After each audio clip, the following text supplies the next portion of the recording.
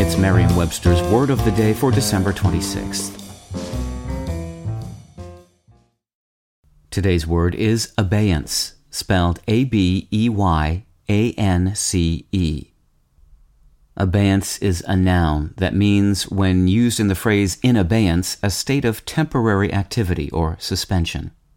Abeyance can also mean a lapse in succession during which there is no person in whom a title is vested. Here's the word used in a sentence from the New York Times by Rick Gladstone and David E. The 1950-53 Korean War ended in an armistice, not a peace treaty, so hostilities have merely been in abeyance. The word abeyance has something in common with the word yawn.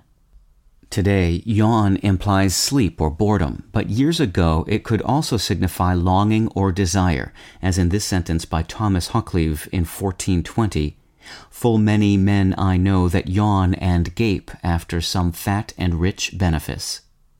The old French word for yawn was baer, B-A-E-R, which joined the prefix a in a state or condition of to form abeye, a verb meaning to expect or to await.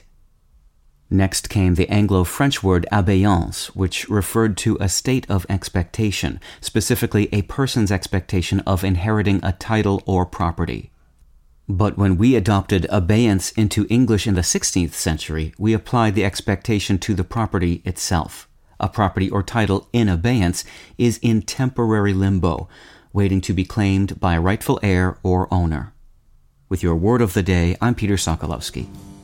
Visit Merriam-Webster.com today for definitions, wordplay, and trending word lookups.